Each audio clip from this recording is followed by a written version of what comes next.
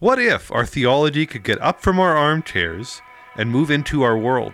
That would be something worth paying attention to. This is the Armchair Anabaptist Podcast. Lay your guns down, down on the floor. There ain't no good in those guns anymore. Shake my hand and let me kiss your cheek, and let our friendship be sweet. Because Mennonites have usually found that the way to faithfulness is to separate from others. And eventually, if only I am here, then at least I'll agree with myself. And I don't think that we can say we love someone and then shoot them.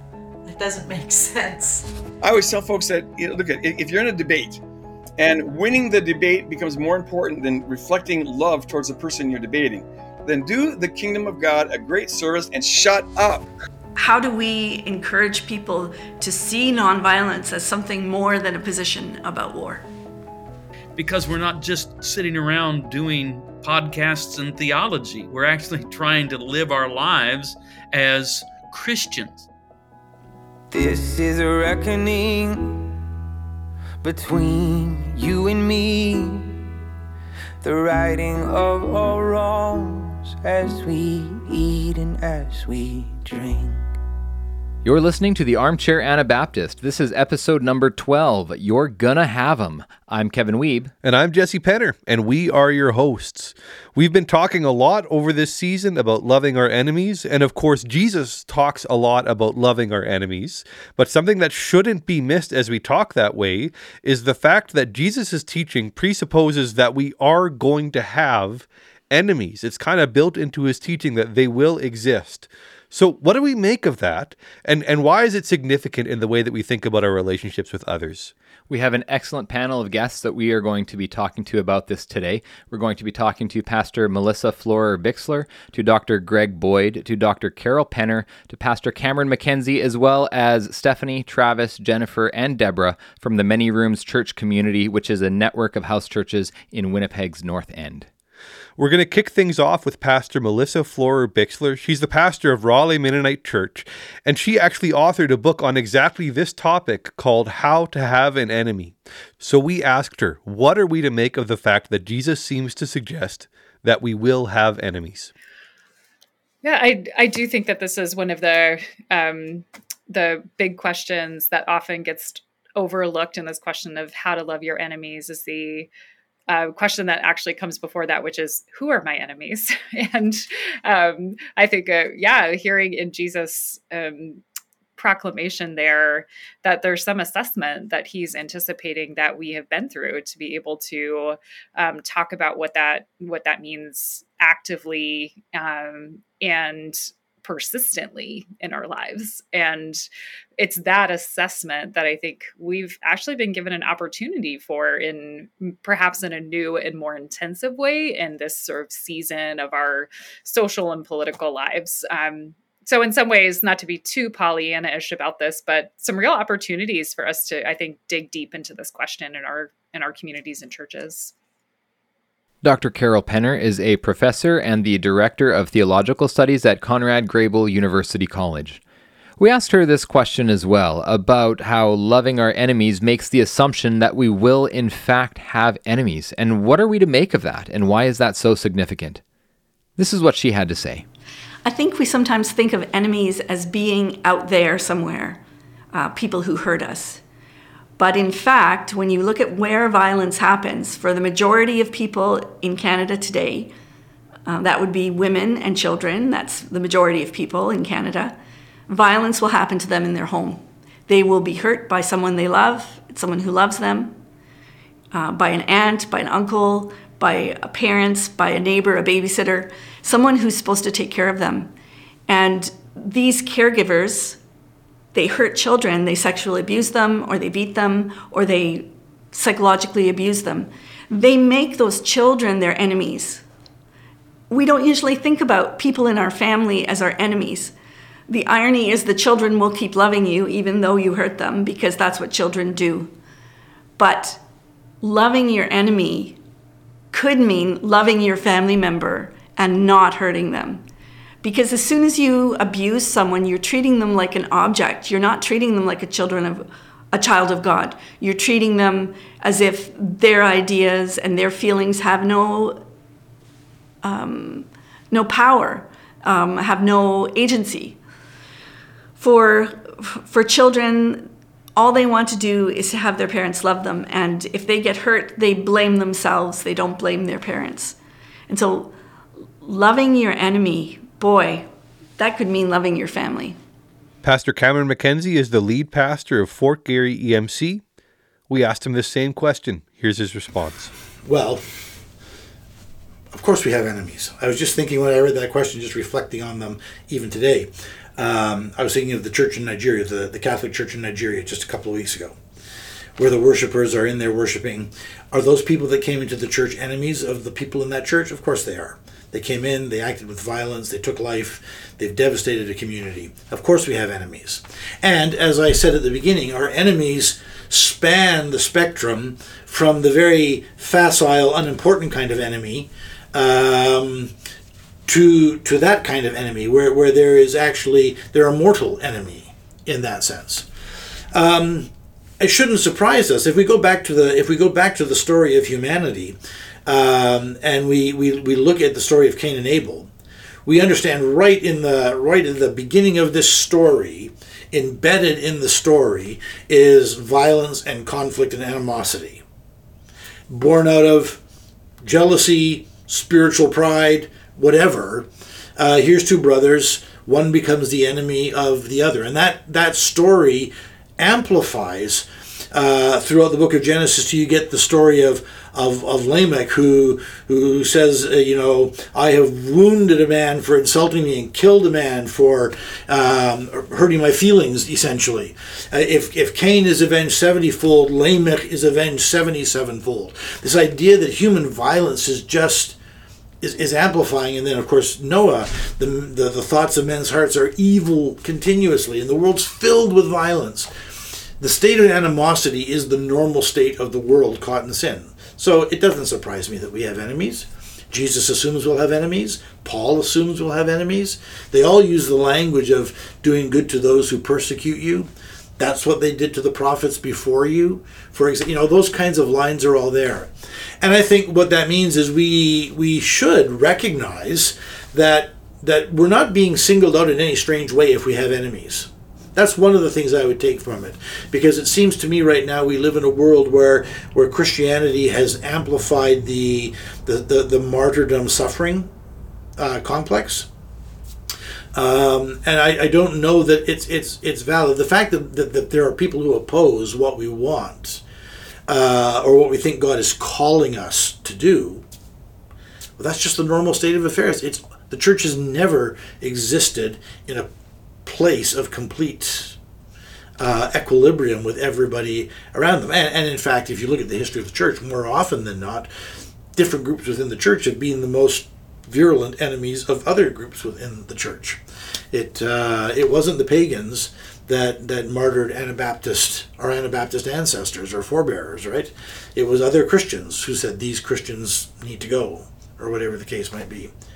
So yeah, it doesn't surprise me that we have enemies. Maybe the problem with enemy is that in our world, we've taken the enemy. We always think of enemy in the most intense terms, and we don't have a sense of perspective on what an enemy is, and that there are degrees of ways in which people have animosity towards us, and at the very least, we should be able to calibrate our responses to those, to those kinds of things. Think about the vote we're having in the conference on women in ministry, for example. You start talking about voting. As soon as you're talking about voting, you're talking about people who want one thing and a group of people who want something else. Well, there's animosity, or there's at least competition there. I wouldn't call those people enemies of each other, but that's on one side of the spectrum. But it keeps flowing all the way along there. So. Dr. Greg Boyd is pastor at Woodland Hills Church in St. Paul, Minnesota. He's also the author of many books, including The Crucifixion of the Warrior God. We asked him what we should make about the fact that Jesus seems to assume that we are going to have enemies in our life. See, I think we will have enemies, people who oppose us, people who just hate us, maybe.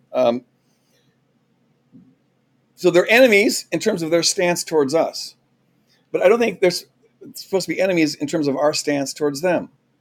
How can it be when our call is to love them? And so we're to see them, here's a person who is maybe opposing me and wants to do ill by me, but my job is not to reciprocate, never retaliate. This quid pro quo game that the world plays. I hit you, so you hit me twice as hard, so I hit you 4 times as hard, so now you bomb my house, so now I bomb your city, and the merry-go-round goes on. We're to be a people, I believe, who are called to opt off of that. Never retaliate. That's why Jesus says, do not resist an evildoer. Just prior to saying, love your enemies and bless those who persecute. Do not resist. And the word resist there, antistemi in Greek, it doesn't mean to become a doormat. It just means don't reciprocate in kind. Don't respond to a push with a push, or a slug with a slug, or a bullet with a bullet, but rather get in the way, but you have to do it in ways that are consistent with showing love towards the other person. And so that means they can't be considered our enemies. I'll say one more thing, and that is that Paul says that, remember, this is Ephesians 6:12. Our battle, our struggle is never against flesh and blood, never against other human beings, but it's always against the principalities and powers and dominions and rulers and authorities in dark places. And here's the thing about this verse. Those powers, if you understand it in the New Testament apocalyptic context, those are the fallen powers that are always trying to get us to identify other human beings as enemies. Again, they want to cause us to self-implode.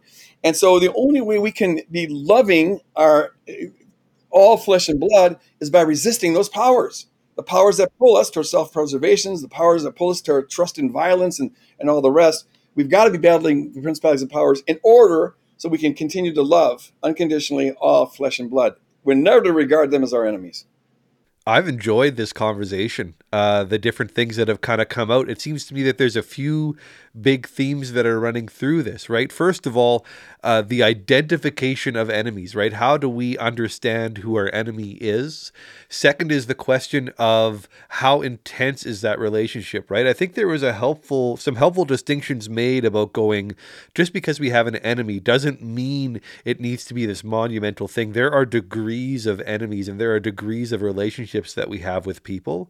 And maybe the third thing is the recognition, and Dr. Greg Boyd talked about this. I think it was helpful to remember that just because we recognize and acknowledge that somebody may be an enemy to us, it does not mean that we ourselves need to be postured as an enemy towards them. An acknowledgement of animosity or having an enemy doesn't automatically mean that there needs to be sort of open conflict coming from both sides.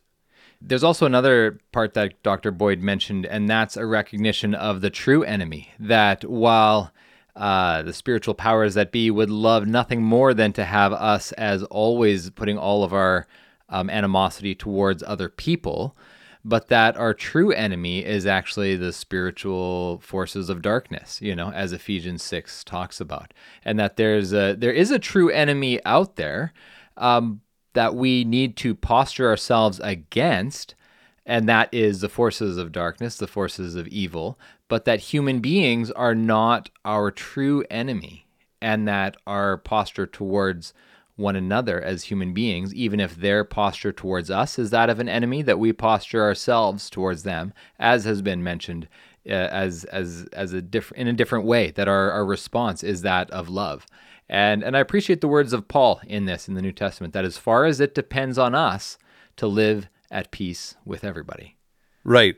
Dr. Boyd actually kind of made that even stronger as he talked about the fact that there is nothing more that our true enemy would love to do than to make us refocus or reframe this into thinking of other people as our primary enemies. We'll be right back.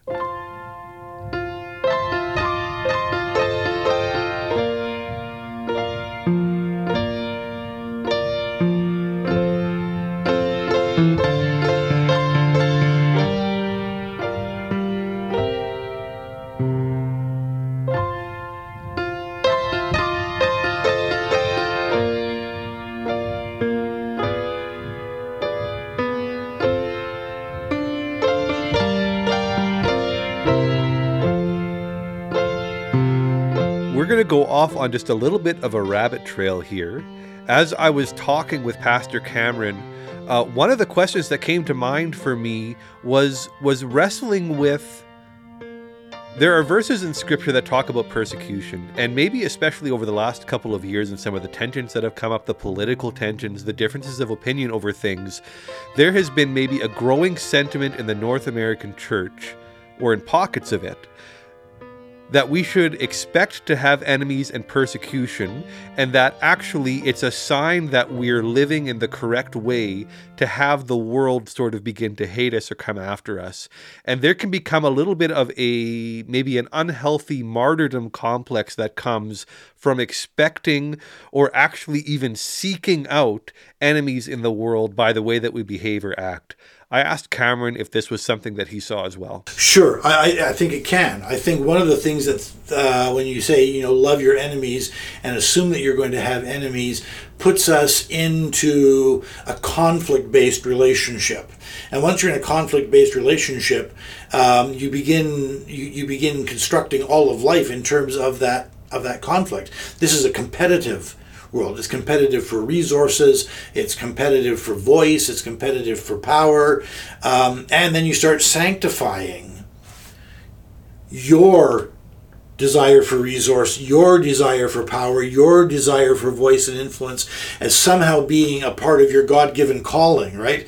And you somehow you begin to sanctify the kind of life that you have, so that anyone who opposes the life that you have is now opposing God's will. There is this sense where sometimes we have to deal with enemies of our own making. And Paul is actually really clear on this, right? As far as it depends on you, live at peace with all people. We create a lot of the animosity that we experience in our lives. In any given interaction, others are only 50% of the problem. So when I approach somebody, I have to assume that I'm 50% of this interaction. And I have to take 100% responsibility for 50% of what goes wrong, if something goes wrong. And I can only take 100% responsibility for 50% of what goes right. And so there is this thing where what you're talking about, I think, is we make our own enemies. We really do. And we make them because of the ideological, political, social conventions we live. We're shaped by so many factors. Even what we think the Bible says about us. I did this with students frequently. I'd ask students to tell me, how many of you grew up in a church? Like you spent your entire life living in the church. And at Providence, that would be 75% of the students in a classroom. And then I'd say to them, none of you have read the Bible for the first time. You've just never done it. It was read, interpreted, shaped, delivered to you from little picture books you read as an infant all the way through Sunday school. By the time you were actually reading these words for yourself deliberately and thoughtfully, you had a whole, almost cast in concrete view of what this story was about and who you are and how you're supposed to react. And so I think we do need to be really careful about that, and that we don't assume every time we see disagreement with us or every time we see pushback against us, we're actually looking at a real enemy, and that we develop the habit of looking at ourselves and maybe learning to trace some of the roots of our conflict with other people to ourselves. That's a really important qualification. Our conversation with Dr. Greg Boyd took a similar turn. We ended up talking a little bit about Christian nationalism as well, and acknowledged the persecution complex that can sometimes exist within the North American church. Well, I think Jesus tells us to expect persecution. If he was persecuted, then so you be persecuted. But Jesus did say, therefore, arm yourself and fight back. He to put away your sword. If you live by the sword, you'll die by the sword. The folks that get involved in Christian nationalism, I will, love believes all things and hopes all things. And so I just assume that they're sincere people who are, in my opinion, very, very, very misguided. And I think it's very, very dangerous. You mix religion and violence, and it's never good. It's capable of, religion is like just injecting steroids into stuff. Whatever people would normally do, well, if you put God in it, well, they'll do it more passionately. And sadly, all of the stuff in the church history that is abysmal and terrible, and how we tortured people and all that, that comes out of a Christian nationalist mindset. The minute we identify the kingdom of God with a nation, boom! It's not going to look beautiful. It's going to be a quote unquote Christianized version of the kind of nationalistic impulse that people have always had. And the thing is in my opinion, when you fuse the Christian faith with the interests of any nation, well, all you've done is just paganize Christianity. All nations, they almost all throughout history have fought for God and country in the name of some God and for some country. So the idea that we will fight for God and country is not a uniquely Christian thing. It's a mantra of paganism that goes back to Homer. They're always fighting in the name of some deity or whatever. And then we just make Jesus one of those deities, the right one, which is what everyone else is doing with their deities. No, to follow Jesus is to follow him on the way of the cross. And that's to go the opposite way. And to do this, you may have to crucify your common sense, because our common sense has been formed by the pattern of this world. And it's just common sense. It just makes sense that if your enemy is going to kill you, well, you got to kill them first. If they're going to persecute you, well, then we're going to go after them first. Common sense. But here's what I always say in response to that. I mean, on the one hand, you got to ask, what is our Lord, Jesus or our common sense? And the answer has got to be Jesus. Jesus has got to trump our common sense if it comes to that. But the second thing is,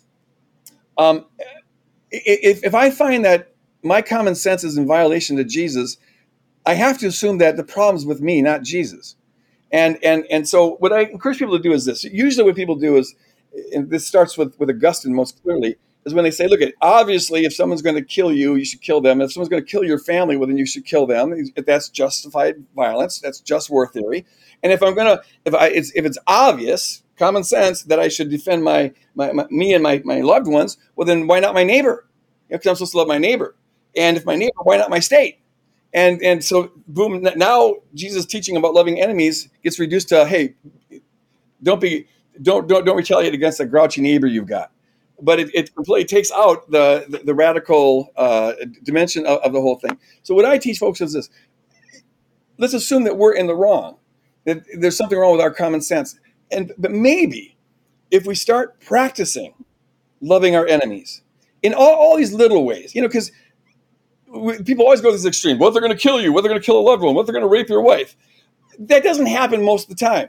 And the thing is that when something that terrible happens, no one is going to be thinking, oh, what's the rule I'm supposed to follow? When you're in those situations, you operate out of your character. So maybe if we started loving enemies in little ways before we get to the catastrophe, I think that every day we should be praying for our quote-unquote enemies. With my congregation, I remind them all the time, to be picking out the 3 to 5 people or people groups that you have the hardest time loving. Think of the politicians that drive you the most crazy, make you the most angry. Pray for them every day. It's interesting that, and I didn't notice this just this last year, but enemies is the one group that Jesus specifically tells us to pray for. It doesn't say pray for the Romans, and pray for the Samaritans or whatever. Pray for your enemies. And I think that's because that's a muscle we've got to be flexing. Otherwise, we aren't going to use it. And so if I start praying for my enemies every day, maybe then I'll develop a character over a year or 5 years or 10 years that's such that, God forbid, but if anyone does break into my house and is threatening me or my loved ones, now I'll be operating, I'll actually see the wisdom in not killing this person because my character's been formed. And so that's, I think, an absolutely indispensable practice. We won't naturally grow into loving our enemies. If we're not intentional at loving our enemies continually and forming our character in that direction, I guarantee you we will be hating our enemies. And to that degree, we're not at all following the teachings of Jesus. This conversation about a martyrdom complex and thinking the world is out to persecute us as North American Christians. I mean, I know there is legitimate persecution in the world. It does exist. And Jesus does talk about persecution. But one of the interesting things to me, as I've read the scriptures, is this little passage in the Sermon on the Mount, actually, where Jesus is telling them about persecution. And he says in Matthew 5:11, God blesses you when people mock you and persecute you and lie about you and say all sorts of evil things against you because you are my followers. Be happy about it. Be very glad, for a great reward awaits you in heaven. And then Jesus says this, and remember, the ancient prophets were persecuted in the same way. And so Jesus is comparing their persecution to the ancient prophets. And so we might look at that and we might miss that little piece and we might think, well, yeah, the prophets were persecuted and just think it's the world. But no, the prophets were persecuted by the people of God. And when I look around, I sometimes see a lot of Christians hurting other Christians, that I see a lot of the people of God doing a lot of harm to other people of God. And sometimes I wonder, are we the biggest persecutors of one another? And then it causes me to wonder as well, have I been someone who has been needlessly persecuting another Christian instead of being someone that is loving my enemy?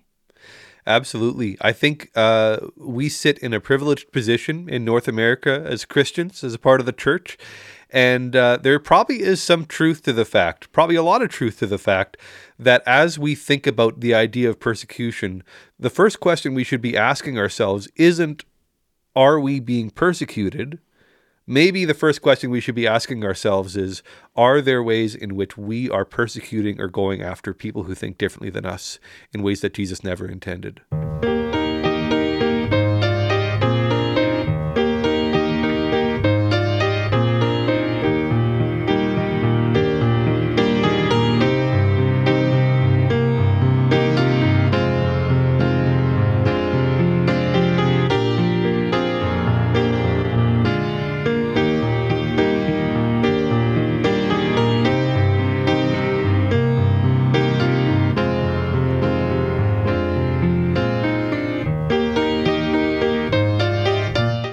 What you are about to hear is a roundtable discussion from Many Rooms Community Church, which is a network of house churches in Winnipeg's North End.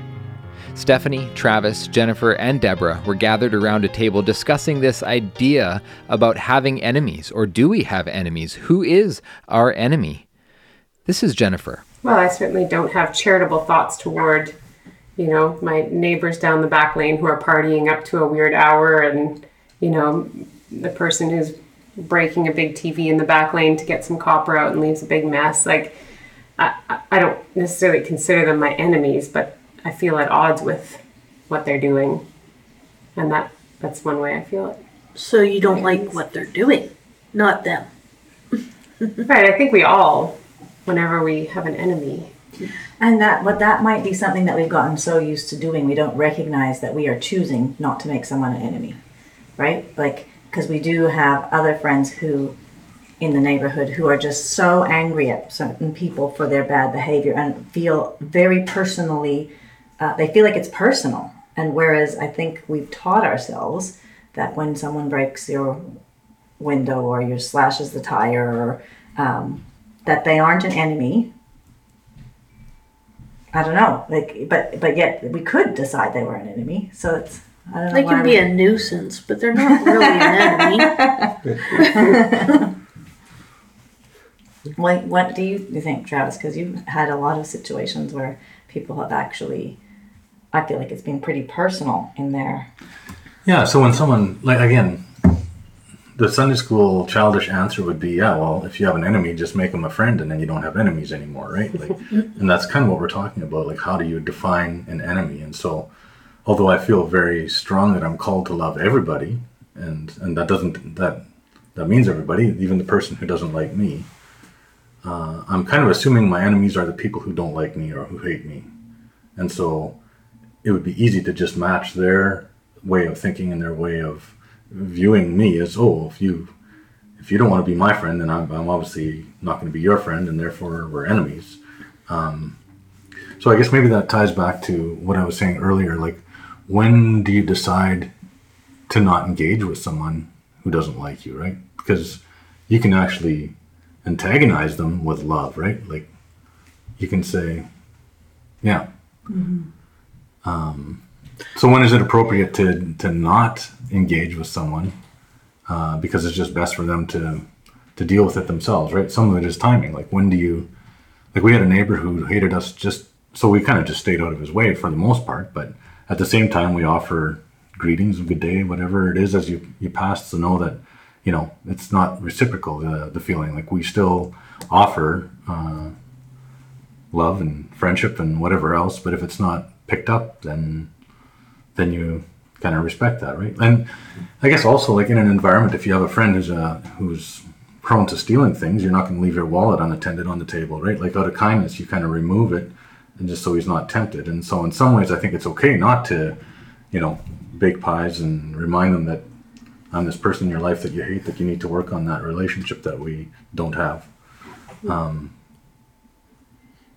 So I think it is, yeah. And so I think currently, for the people that really don't like me, it is interesting for me to think, like, how do I best love them? Because I do sometimes greet them and, you know, let it be known that, hey, if they ever want to change their stance on their thinking of me, then I'm open to that, right? Like, I'm still a neighbor, I'm still a friend. And yet I think sometimes that just stings for them to know that I'm not, because I think they're wallowing and they're in a situation where they're feeling that I'm this terrible person, and they would like me to have those same negative feelings towards them, I think, right? Like, for some reason. I don't actually know. I don't know what they think, but it is difficult to know what is the best approach to love these people. I think that's where we've seen the beauty of the family of God sometimes, and the body of Christ, is that there are more of us to go around to love, so that when there's a breach between myself and another person and we feel like we're enemies right now, well, I'm not the only person that is loving them as Christ loves them. There are other people in my community that are able to show them love, and they're able to receive love from, and maybe not even within our church. Sometimes we've connected with another church in our neighborhood and said, can you love this person right now? Because there's a breach with us. We're struggling. We've had to have some boundaries, but you have a different relationship with them, and can you show some love here right now? And so the family of God has many parts. The body of Christ has many parts. And so when one part is unable to love right now, there are other parts, and Christ is in that, I think. We talked with Pastor Cameron McKenzie and asked the question, what does it mean to have an enemy in a Christian way? Jesus says in Luke chapter 6, do good to those who hurt you. Bless those who curse you. Pray for those who despise you. I think that's what it looks like to have an enemy in a Christian way. And that is powerfully countercultural. Consider it all joy when you fall into trials. There is this sense that we, I think one of the things that we've bought into, part of the sort of just the general cultural consciousness that we've bought into, is the idea that if there is somebody who is genuinely seeking ill for us, somebody who genuinely despises us, somebody who is quite prepared to say all manner of wicked and harmful things about us in public, and those people are there. That's another category on that spectrum of enemies that we have. That even if those people exist, what Jesus says is, bless them, pray for them, do good for them. That is, I think, how a Christian responds and loves their enemy. It's not complicated. It's challenging. It's really hard, but it's not complicated. To actually stand up, not even stand up, to go into the quiet place where you go and actually pray for the people that you're angry. Here when the whole thing with Ukraine broke, and we were we have a weekly group that meets on Friday mornings for prayer. And so obviously part of what we were praying for was Ukraine. We tried really hard to pray for Putin. We tried to pray really hard that he would remember his baptismal vows, that he would remember this piece of his life that he claims to care about, his faith, right? I think that that's a hard thing for us to do, but it's an important thing for us to do. That's also how we get past that preemptively judging who's in and who's out and who God's doing what with. So that's how I think you love your neighbor as a Christian. Mm-hmm. Or your enemy, sorry. We brought the same question to Dr. Carol Penner. We know now as Christians that we're going to have enemies. What is a Christian response to this? I think loving an enemy in a Christian way means being very clear about your own power and being very clear about who is a child of God. Is that we are all children of God, and that some children of God do have more power than other people. So, for example, I have more power than my children. I can intimidate them, I can hurt them without them being able to defend themselves, simply because I'm so much bigger than them and I have power over them. And so for me to love my enemy means I have to look at every single person and think about how am I using my power in relation to this person. And it is the vulnerable people we interact with who we make into our enemies. So for example, I had, my mother has since died, but she was very frail and in a nursing home. And she was very hard to deal with. And I was so angry with her sometimes. Like, I was really angry with her. And I thought, I could see myself hitting someone like this. I would think no Christian would ever hit an old person. And yet, because there was this power differential and she wouldn't do what I asked her to do, I found myself having violent thoughts towards her. And can we admit that in the Christian church, that when there are power differentials, we are tempted to violence. We are tempted to make the people we love into our enemies. In another sense, when I think about the violence, or when I think about the conflict that we see in Canada right now with all of the pandemic conflict and even political differences, how do we be a Christian and have an enemy? It has to do with believing that everyone is a child of God and that we must treat people with respect and not bully them and not overpower them with our voice, but listen to them and hear them out and try to find ways to interact that give humanity to the situation rather than making it us versus them. This is what Pastor Melissa Florer-Bixler had to say about what it means to have an enemy in a Christian way. Yeah, what I hear in the life of Jesus, in the life of Israel, as in its connections to the life of Jesus, is the sense that when we talk about enemies, we're really naming that there is catastrophic sin, destruction, and death that impacts our world. And that often, almost entirely, siphons through human beings and through relationships.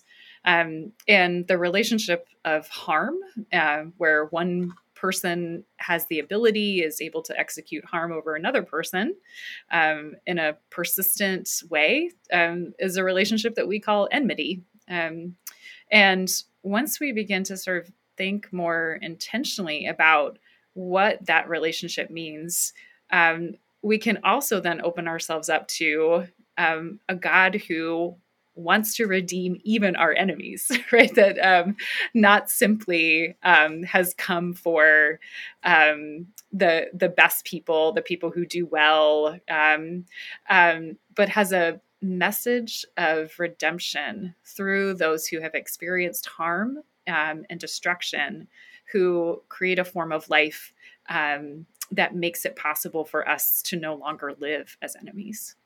Oh man, there's a lot of good stuff that we've covered today.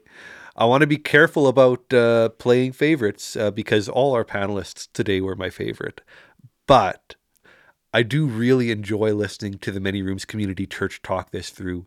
Just something about sort of the down to earth, sitting around a dining room table and talking through real relationship, real situation, sort of active things that they're involved in and processing and kind of walking through with kind of messy edges and in messy life with other people. There's something really life-giving about them sort of letting us into their slice of life there and taking us along on that journey. There's something really profound about that, and about just listening in on something authentic, and it reminds us as well that as we live our lives, we cannot do this alone. They're part of a community that is actively living and serving and worshiping together. But I know they would also be the first to remind you that they need Jesus in this. And as we live this life and as we encounter people who are enemies of ours, or as we fail and make ourselves enemies of others, we need to come back once again to the cross. We need to come back once again to Jesus to rather seek the forgiveness that we need for ways in which we have been enemies of others, or to come to Jesus for the strength that we need to love our enemies and love those who have harmed us. Right. The question of what does it mean to have an enemy in a Christian way, I think comes back exactly to we have an enemy focused on Christ, right? That is where our eyes are fixed in the midst of these things. Our feature song today is a song called Be Heard by Brandon Post. Only think I'm heard about half the time. The other half I'm sitting here figuring out my mind. And sure I'll let you interrupt, your thoughts are louder than mine. I only think I'm heard about half the time.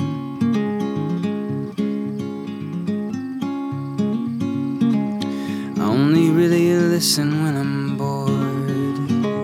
The other times I'm sitting here trying to recall the score, thinking about whom and what and how I love you more.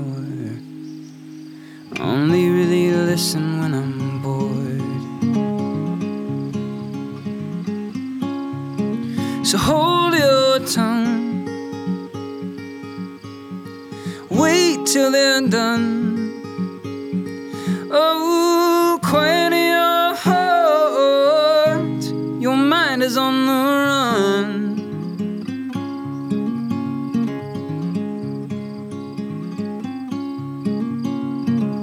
I tend to feel the distance when it's dark.